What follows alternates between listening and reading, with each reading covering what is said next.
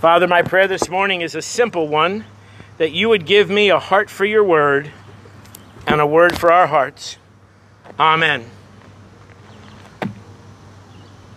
This sermon has many rhetorical questions. Please do not answer out loud. Let me say that again. Please do not answer out loud. The main question is, why are you here? Are you here for the preaching? A lot of people go to church and they say, my pastor is a good preacher. I hope you say that behind my back. He's very knowledgeable. He knows the scriptures. He's got good stories to tell. Some people go to church for the preaching. Some people go for the people. I grew up in that church. The kids I went to now are this big and we're all hanging out together. I love the people at the church. Some people go for the fellowship. They like the donuts and the coffee in the basement after church. They like that the family of God comes together. Some people go because mom made them go when they were little and they have no idea what else to do on a Sunday morning. Some people come for the food. Now, you guys don't make jokes about food as much as the Methodists do, but the Methodists are like, if somebody has a cover dish, we have to open the church, you know. Some people come out of fear. What'll happen if I don't go? Will God punish me? Will he get one of his lightning bolts from heaven and my life? Some people come for the camaraderie. We need to band together as the Christians. Some people come for companionship. There are lonely people in this world, and the only time they get to spend quality time with others is at church. Some people come out of guilt. I know that I've done wrong, and I need to go to church and get my sins washed away. Some people out of gratitude. Some people come to church because God has done great things for them and they need to come and say, thank you. Some people come because it's the Sabbath. I need to take a day off. Some people come because they need their self-esteem raised. I'm part of the family of God. I'm a child of God. I feel better about myself. Some people come because they're spiritually hungry. We used to call them seekers. In fact, they said that you should have two services. You should have one for the seekers, the people who are spiritually hungry, and one for the saved. Some people come out of habit. Some people come because they want to go to heaven. Some people come for the music. Some people come out of tradition. When I was growing up, we called them Sienese. They came on Christmas and Easter. There you go. Some people come for the teaching or the talent. They come for the quality of the music, and some people come for worship. The Pew Research Center did a study, and they asked that only Christians would answer the study. And I believe there were over 1,500 people that said, I'm a Christian, and I will answer these questions. And I'm sorry to say that the most disturbing answer on the test for me was this. 11%, I want you to hear that, 11% of professed Christians believe salvation through Jesus Christ made them a Christian. Think about that, folks. 9 out of 10 people who took the survey and said, I'm a Christian, didn't know that Jesus died for them. So we're going to talk about the pearl, and we're going to talk about the yeast, and we're going to talk about the treasure and the seed. But I think the most important parable in this set is the one at the end. There will come a time, God says, when all the fish are gathered together of every kind. And the angels are going to divide, and the good ones get to go in the pot, and the bad ones get thrown away. Why are you here? If you're here for any of those reasons I listed, you should probably go to church next door. Because they don't know that Jesus died for them. They're there for the preaching and the people and the fellowship and the guilt and the habit and the tradition. But we're supposed to be here because we know that Jesus died for us and rose again from the dead. Now, what happens when we settle for something that we call Christianity, that list, and we put aside what God defines as a Christian faith? Well, The story's told of a man who was visiting his friend who had just adopted a greyhound. They don't seem to do that too much anymore, but you remember when you used to see people walking around the neighborhood with greyhounds? And the myth was you had to keep them on a leash because if you let them go, they would run, which later on they found out was completely bogus. Anyway, so you see these people walking around with retired greyhounds. So, in this story, the greyhound could talk, and the man says, "So, I hear you're retired as a greyhound." And the greyhound said, "No, I didn't retire." The man said, "What?" He said, "I spent most of my life running around that track, chasing that little rabbit. And one day I got so close, I saw that that rabbit was fake. And I quit."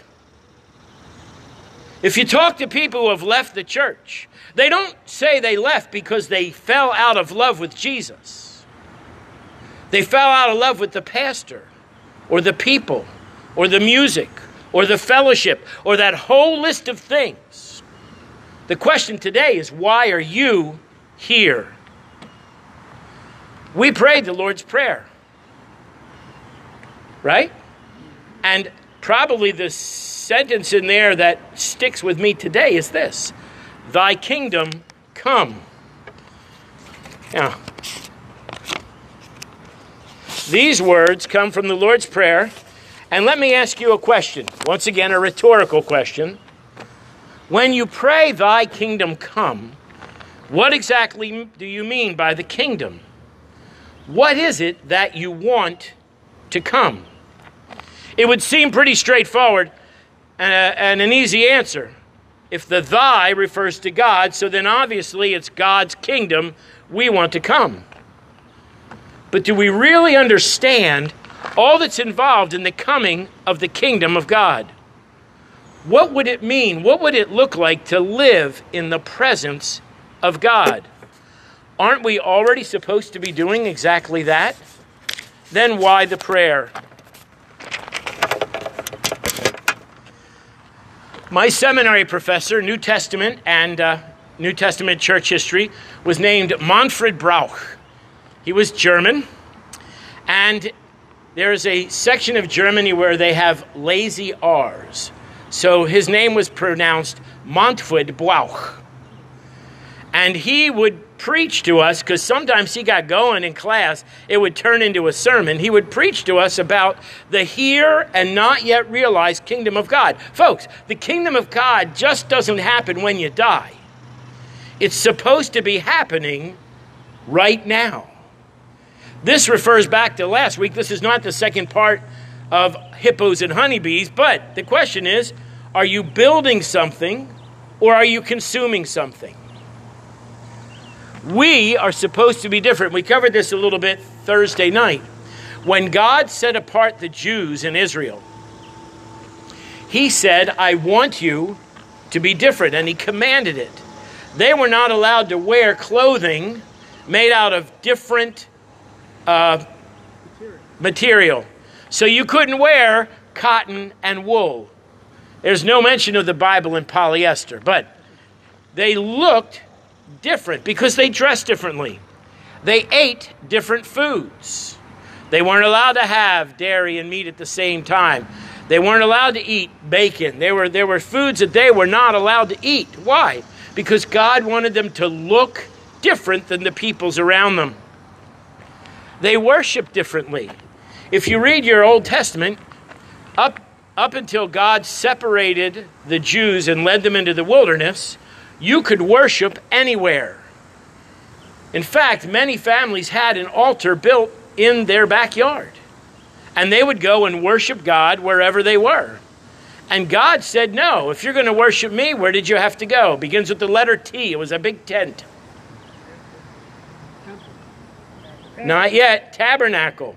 Which is really cool because in the Gospel of John, when it says the Word became flesh and dwelt among us, it's the same word for tabernacle. And the tabernacle was set right in the middle of the camp. And all the people knew that God, metaphorically and realistically, was the center of their life. They worshiped differently. And I want you to hear this. I love this. Judaism and Christianity are really the only two religions built on the topic of the idea that sins can be forgiven. You would take your sacrifice to the altar, the priest would sacrifice it to God, and that animal died in place of the what's the word I want to use? The penalty for your sin. Which is why Paul could write in Romans, the wages of sin is death. Well, God said, we'll let an animal pay that price for you. And then later on, Jesus paid that price for all of us. Why are you here? Now, I remember back in the olden days, people would go to camp meeting or summer camp or a winter retreat, and they would recommit their life. Do you remember that word? I recommitted my life to Jesus. And they would go home on fire, and then we use this word, backslide, right? And their entire Christian life went like this. In fact, we called them roller coaster Christians back in the day. They were looking for a mountaintop faith, not an everyday faith. The Jews were called to be different, and the Christians, that's us, are called to be different, to put the old away. So the story is told of a young lady who fell madly in love, and her husband's name was John. And she and John fell madly in love, and they lived in bliss for about 20 years, and John suddenly died. And she didn't want to say goodbye to John, so she had him embalmed in a seated position, put him on a chair in a big glass box right by the front door. And every time she came home, she would say, "Hello, John," and she was just glad to have him there with her. She had the opportunity to travel Europe, and she went to Europe, and she fell in love with a man in Europe. And it was one of those whirlwind romances, and they fell in love, and they came home. And they walked in the front door, and she said, "Hi, John," and he said, "Who is that?" She said, "Oh, that's my ex-husband." He says, "Well, he doesn't live here anymore." And he went out, and he dug a big hole, and he put John in the hole. Why? Because the old has to be put away. Too many of us are having a tug of war with God. A friend of mine, Freddie Cintrone, likes to tell this joke. He tells it far too much. I hope I haven't told it to you too many times. He says, do you know the problem with the living sacrifice? Because Paul writes in Romans, brothers and sisters, present yourselves as a living sacrifice. And Freddie says the problem with the living sacrifice is it keeps crawling off the altar. And that's what we do. We say, Lord, I lay down my life for you, and then we take it back. It's a constant tug of war with God. And Jesus says, no, you have to give it all. Make no mistake. There is a heaven and there is a hell. And if you're talking to people and they say, well, this is hell, they ain't seen nothing yet. In fact, Jesus talked about money and hell more than anything else. He wanted to know that we do need to be saved, and we need to be saved from eternal damnation. Would you rather go to heaven and spend eternity worshiping with your brothers and sisters, or would you rather go to eternal damnation? I don't think it's that hard of a question. But make no mistake, there is a heaven and there is a hell. You also need to know that every one of us who has ever committed a sin according to scriptures has a guaranteed destination, and that's hell. There is a heaven and there is a hell, and anyone who sins has a ticket for hell. But Jesus said, I am the way, the truth, and the life. No man comes to the Father but by me. Jesus says, you don't have to go to hell. I have reserved a place for you in heaven. But you have to enter into a relationship with me. How does Jesus do that? Jesus paid the price. In the Old Testament, an animal was sacrificed for your sin. In the New Testament, the perfect Son of God, his only begotten, his anointed, perfect Son, was sacrificed for our behalf, for all eternity. Jesus is the way because he paid the price. Jesus is the door to heaven. I want you to hear that. There's nothing you can do. There's no amount of money you can give to the church. There's no amount of orphans you can help. There's no amount of covered dishes you can cook. There's no amount of anything you can do. In fact, I heard Bill Hybels say this, and I love this. He said, think of it as a scale of 0 to 100. He says, somebody says, well, what about Mother Teresa? He said, well, Mother Teresa sinned, so we'll give her a 95. And he said, well, what about Charlie Manson? He says, well, he gets a 0, right? But there's nobody on the earth that ever scores 100 except for Jesus. Jesus is the door to heaven. Now, I want to go back and talk about those other parables. I've spent most of my time on the fourth parable, but let's go back and look at the others. The kingdom of God is supposed to be here. We are supposed to be building the kingdom of God right now. What does that mean? The kingdom of God grows. My church growth teacher in seminary said there's only two kinds of churches: quickly growing or slowly dying. He said, don't let people say, well, we're slowly growing or slowly dying. He said, there's only the two. You're either dying or you're growing. Are people coming to hear the gospel? Are people getting saved? Are you building faithful Christians? Then you are a growing church. If people aren't coming and getting saved, if you're not building spiritual Christians, faithful members of the body of Christ, then your church is destined to die. We need to grow. That's the first parable, the mustard seed. The little seed, God plants it in each of our hearts, and then it's our job to help it grow. The kingdom of God needs to grow. The second one was the yeast. Now, Vicki and I, have a bread machine. We love our bread machine, and I have to say, this only ever happened once, and once it happens, you will never forget it. I like cinnamon raisin bread. Love cinnamon raisin bread.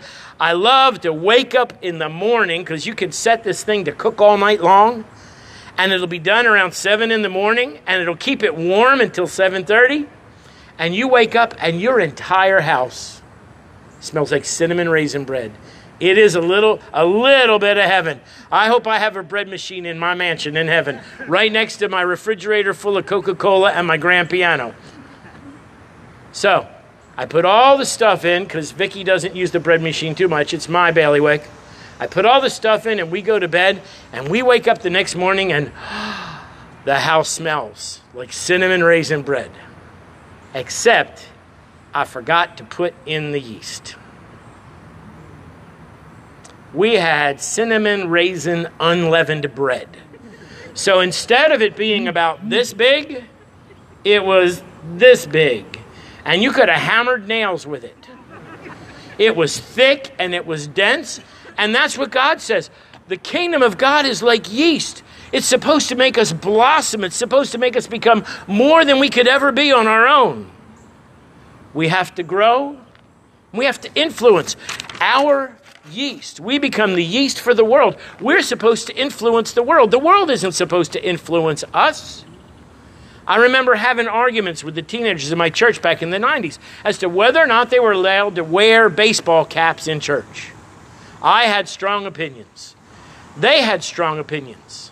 But you see, people of a certain age, do you remember if you wore a baseball cap in the wrong place, any grown-up could come over and go, take that off. Now some grown-up goes over and says, take that off. The kids and their parents are like, who are you to talk to me like that?